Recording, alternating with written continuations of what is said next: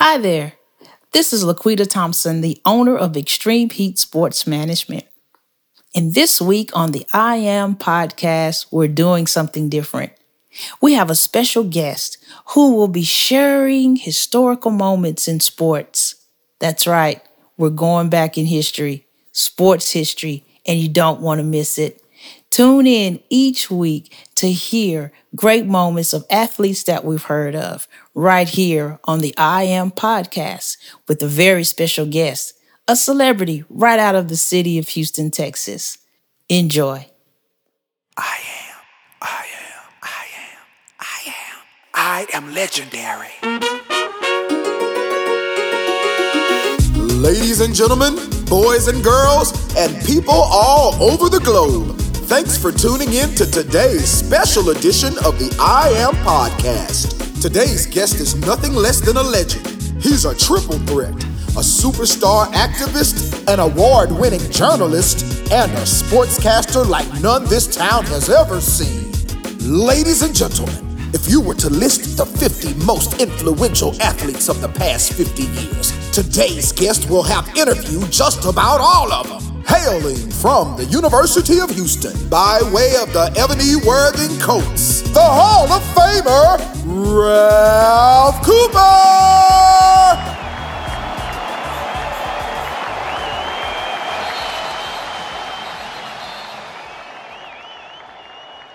I know over the past year, we've seen so much now because of social media, and a lot of our younger people who just really haven't paid attention to history because of social media have seen so much. What would be your advice for some of your millennials who are trying to break into broadcasting or just trying to break into any industry right now and having to deal with, to them, maybe a new America to them? Because I think some of them now realize, okay, this is the world that you live in. How do you deal with, inequality, no equity and all these things that we are now talking more about today?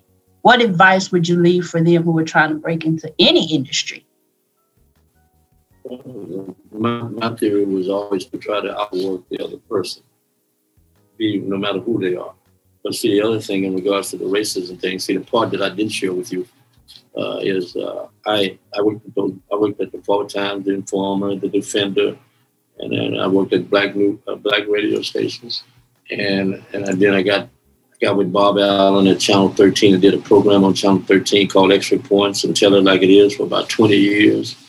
And I still remain black or loyal to my community. I had a chance to be like a stringer for Jet Magazine and Muhammad Speaks. And those two, Muhammad Speaks especially, was very important because both were important because they gave you a chance to get stuff in on the national level with your name on it. They gave you bylines. So as a result, everybody knows about Fred Hampton in New York, The Messiah and Judas, the new movie that's out right now. Mm-hmm. A few of them know about Carl Hampton, who was here in Houston, who was a musician. And in his travels as a young musician, he went to Oakland and he was impressed with the Black Panther Party. And he came back and started People's Party 2 here in Houston. And he was murdered here in Houston in the early 70s, at 21 years old. And I had a chance to I interviewed all those kind of people. I interviewed people like him also.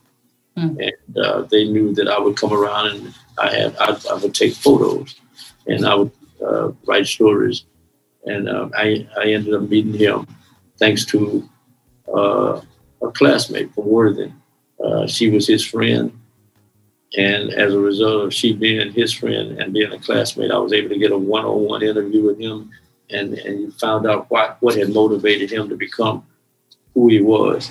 It was like he knew he was going to be assassinated. He knew he was going to be killed because he was standing up for something at a time when people didn't understand it, and that's the message I want to get over to the younger people.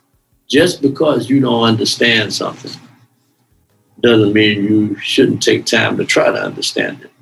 And that's what happened in the case with Carl Hampton and myself.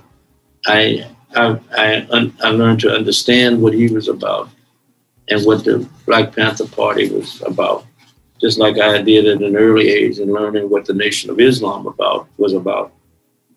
At 15 years old, when your parents don't want you, you've been raised to be a Christian, then all of a sudden you want to go to the mosque to hear the Nation of Islam.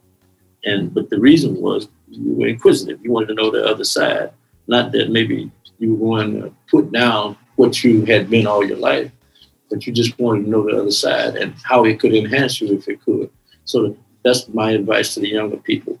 With these, I don't know how, I appreciate all the accolades. But see, being one who only worked with a tape recorder and a pencil and a camera, and a piece of paper, I couldn't imagine what you all have, having what you all have here now. And a bunch of energy, unlimited energy. I can't imagine what I would be doing now in regards to doing these things you all do. Y'all do the podcast, you can do documentaries through these devices. You can do anything you want to. And my thing is to encourage the younger ones, the ones coming up now. Again, just like I had the courage not to be intimidated by I'm talking about some bad men. If I had the courage to go up to these men and do what I did, you should be able to do even greater things now. Don't be afraid to call out LeBron James. I'm talking about even individuals that are coming up that may not be as well known. Try to know those individuals on the way up instead of waiting until they get up there to know them. I went to Africa for 9 weeks. My black behind never would have been nowhere near Africa if it hadn't been for Muhammad Ali, 3 black men now. Well, 4 really. Mobutu, who's the dictator over in Zaire, now the Republic of the Congo, who agreed to pay the money for the fight, black. Don King, the promoter, who had the balls to ask George Foreman and Ali to let him promote the fight, and then went and got the money from Mobutu and then George Foreman and Ali. I never would have been nowhere in there. And then I run into, to show you how things are, months before the fight, the fighters have signed. I've interviewed George Foreman. We're kind of friends then. Not as well as we would become. So I run into him. This is why I say you never know how destiny is going to play. So I was invited to this party. So I go to this party and George said, "You coming to the fight?" And I, you just respond, "I would like to." He said, "You coming to the fight," which meant that he had, so sure, he said, "I'll get the travel agency to get in touch with you in a few days." So sure enough, in a few days, the travel agency called and all the arrangements were made for me to go to the fight. All I had to do was take a yellow fever shot, which was, everybody screaming about these COVID shots. That yellow fever shot knocked me down. They told me, they said in 5 or 6 hours after this shot, you need to be at home because you want to be able to lift your arm. Mm-hmm. Sure enough, the pain came in and it was around for about a day. But again, you have to take advantage of your opportunities. Mm-hmm. You go to Zaire and $74 a month is the average income. You learn what poverty is all about. You've heard all these different rumors about the African people not liking you. And now you're fighting to keep these Africans out of your room. They want to be around you. They find out that you're single.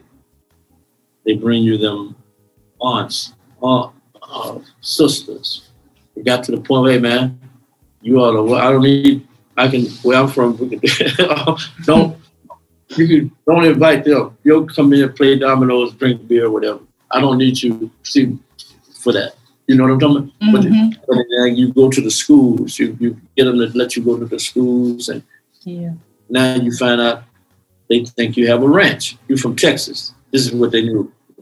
You're a cowboy. You got a ranch, horses. No. Then, one other thing, this is why some people like me are passionate about the Astrodome. Mm-hmm. Now, here we are all the way in Zaire, 10,000 plus miles away in the heart of Africa. They knew about the Astrodome. Mm-hmm. Wanted to know how could it be air conditioned? How could a building, then you tell them it's bigger than your stadium where the fight was going to be. It's bigger than that. But they say it's air conditioned, it's covered in it, but they find that it was just impossible for them to imagine that thing was here. And so that, and it makes you proud of being from Houston and all that kind of stuff. So those are some of the things. Just don't be afraid to be able to take the chances. And you can still do what you want to do. I could have left Houston several times. Mm-hmm. Several times I could have left Houston. But then I thought about it. One thing that was important to me until 2 years ago or whatever, my mother listened to every show that I ever did. TV or radio around here. My mother had a chance to listen to every one of them every day. Wow. So one of the things that I missed was the calls from my mother. She would miss, so that's what that was the $1 billion. The fact that your mother could hear you every day while you were on the radio or television, she could watch. Which was a blessing. Yeah. Mm-hmm. So and then again, never think that you're not auditioning. Bob Allen, who was the sports director at Channel 13, came up and approached me about doing a TV show with him at a game, at a high school game. It goes in one area and you kind of, I'll be available. So sure enough, he kept calling and then the program, first time we did the program, it was in an area like this, where we are now doing this. We do the program and it airs on TV. The next week I pull up at this restaurant in Houston. I pull up and I said, damn, somebody must be having a hell of a party here. Not thinking that these people are there because of the television show. You see what I'm saying? Yeah. And so you never know where your bump is going to come from in regards to what you want to do. I never wanted to be like an anchor. I wanted to be like an analyst, a guy who gave his opinion, a guy who hosts a show. That everything basically that I have is what I wanted. Mm. I didn't want on no newspaper. Mm-hmm. I didn't want on a radio station. Mm. What I wanted to do is basically maybe I've been selfish. I just wanted to do the things that I wanted to do and help people through those vehicles. Yeah, that's something I really appreciate about you is your decision to stay here in Houston and just instill into the community as you have on every level, not just news, not just writing, but broadcasting, not just professional sports, not just celebrities, but also high school. And it's changed a lot. We know it's changed a lot. Recruiting has just come and just has really taken away from our inner city schools. And I just want to end with that for that younger athletic pool that we say sometimes get left out. I guess, how do you feel about that? And is there anything that we can do that can help our kids still reach those same scholarship opportunities today? We've got more now. Because in my opinion, you have more ways. Apply. We applied by mail back in the day.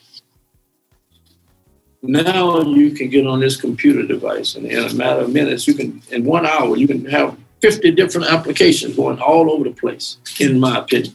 Mm-hmm. Don't be afraid to ask the people. Don't just apply for loans. My theory is start with grants and scholarships. Apply for grants and scholarships. And don't be afraid to reach for the places that you think may be impossible to you. But also in the same vein, in my opinion, also always have places that are near you, where if something happens and you can't afford to go to, say, USC, or you can't afford to go to Grambling, or you can't afford to go over to Morehouse, you've got Texas A&M, you've got Prairie View, you've got Texas Southern, you've got all of these, University of Houston, all these schools right here in this area. You want to go out a little bit further, you got Texas Tech, Texas A&M, you got all these schools, SMU, TCU, Houston, Tillerson, Langston. You got all these places that you can apply for, and you're going to be accepted. And the other thing to do is try to learn. This is the biggest advantage that I had and people who came along at my time and some short after that we had. Our education came solely from Black people. The only time we saw white people on our campus was if they came to speak or to visit the principal or something.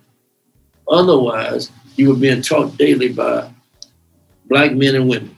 And you also were taught, you had to learn a skill.